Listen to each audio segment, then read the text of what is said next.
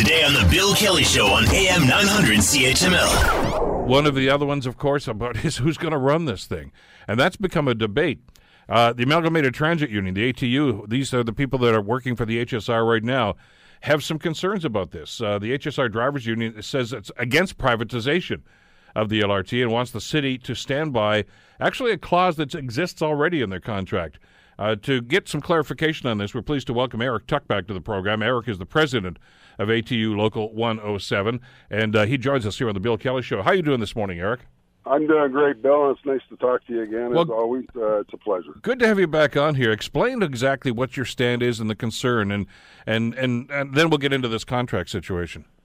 Sure. So to start with, Bill, obviously any investment in transit is exciting news for any municipality. Our major concern on this particular project is the procurement policy of Metrolinx to contract out the operations and the maintenance part of it.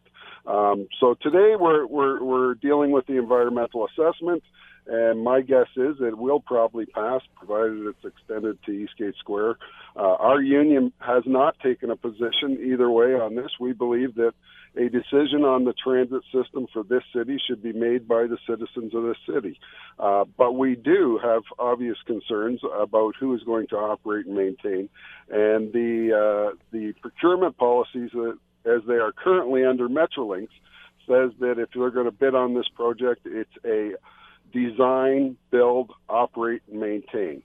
And we want that clearly understood that is a privatization of our transit system. And certainly to carve out your main line and turn that over to a private consortium to operate for the next 30 years is not desirable for any community. And in fact, will increase the cost of our transit system. As a matter of fact, somebody with some vision, I'm assuming on your side of the table when these negotiations were going on, Eric, might have thought about this, because there basically is a clause there that says if there's going to be public transit in this city, you guys have to be involved. I know I'm paraphrasing, but that's the essence of it, isn't it? That's the absolute essence of it. And there's not one clause in our contract. There's at least three that I can think of that would come into effect. And I have made councillors aware of this. We've made the province aware of this, and we've asked Metrolinx to come to the table and have a discussion, certainly before that operating agreement is signed by the City of Hamilton, and they ultimately have the say of who will operate this system. Even though it's funded through the province, nobody can come into the City of Hamilton and operate a transit system without the city's authority and without their say-so. So we're going to be holding our councillors accountable for ensuring public transit remains publicly owned and operated in the City of Hamilton. You said that you wanted to sit down with Metrolinx and talk about that. Have you had that meeting yet? No. In fact, I've reached out to the Premier on at least two occasions. She turned me over to the Labour Minister. I stopped Stephen Del Duca while he was in town for the last council debate. And he assures me that he will create the atmosphere for that meeting to happen, but I have yet to hear from him. In essence, and in the context of time frame, I mean, that's not something that has to happen today. I mean, this environmental assessment is a separate matter, but this is before you sign this operating agreement and the agreement with Metrolinx. This is down the road, but not too far down the road. Correct, Bill. I think we're looking at timelines. The first call is in June, but that's nothing concrete. The actual timeline, I think, is more around October. So we do have a bit of time, but I want everyone to know the councillors that are voting today are voting on an environmental assessment only, and that operating agreement has yet to be debated. And just because they approve today for the environmental assessment doesn't necessarily mean when we get down the road in September and start talking about the operating agreement that they're necessarily going to be supporting it at that stage if we cannot come to some agreement. Eric, what about the existing LRT systems, or the one, for instance, at KW that's, I guess, about a year away from actually getting running right now? Right. They've crossed this bridge already, if you excuse the pun. What are they doing? So theirs is going to be run by a private consortium. And again, I have concerns with any municipality that turns their system over. We already have a 2014 Auditor General's report that clearly identifies the 3P systems as costing 30% more. All you have to do is look at Metrolinx history.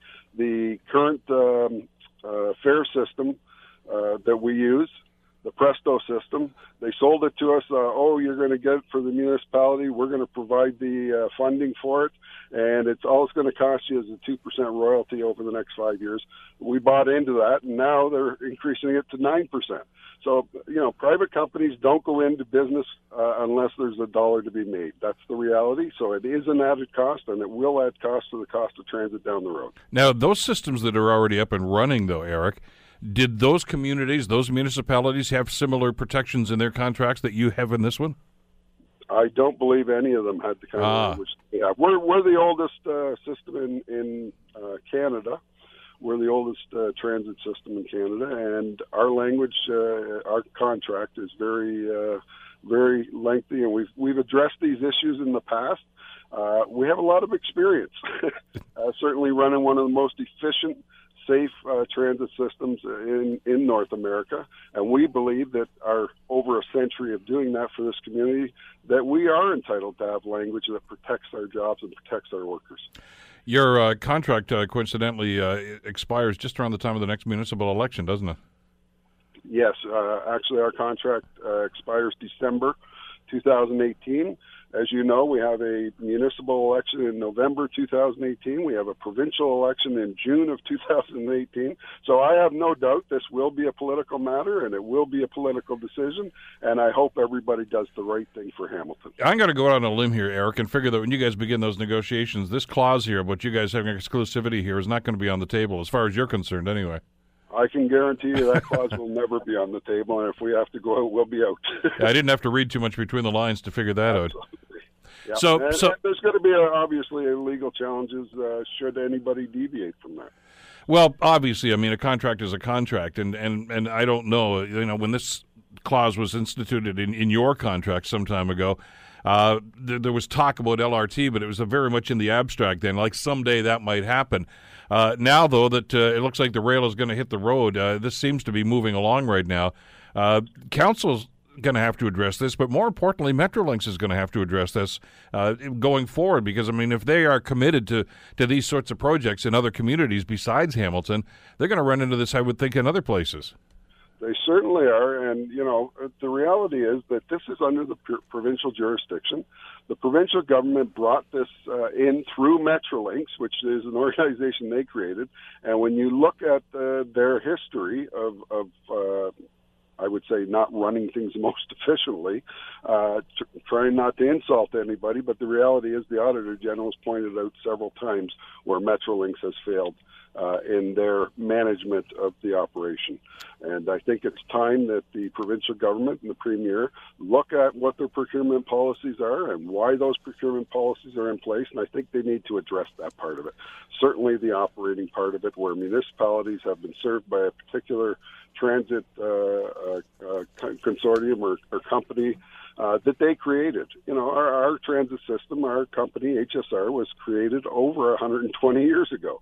And we have provided this community with safe, efficient transit over that period of time. And there's no reason to have a procurement policy that cuts us out of that whole system. Eric, we'll certainly stay in touch as this rolls out. Thanks so much for the time today. Really appreciate it. Thank you, Bill. I appreciate the time. Take care. That's Eric Tuck, president of ATU Local 107. There's the bus drivers and maintenance staff and everybody else, of course, that works for the HSR. Want to hear more? Download the podcast on iTunes or Google Play and listen to The Bill Kelly Show weekdays from 9 to noon on AM 900 CHML.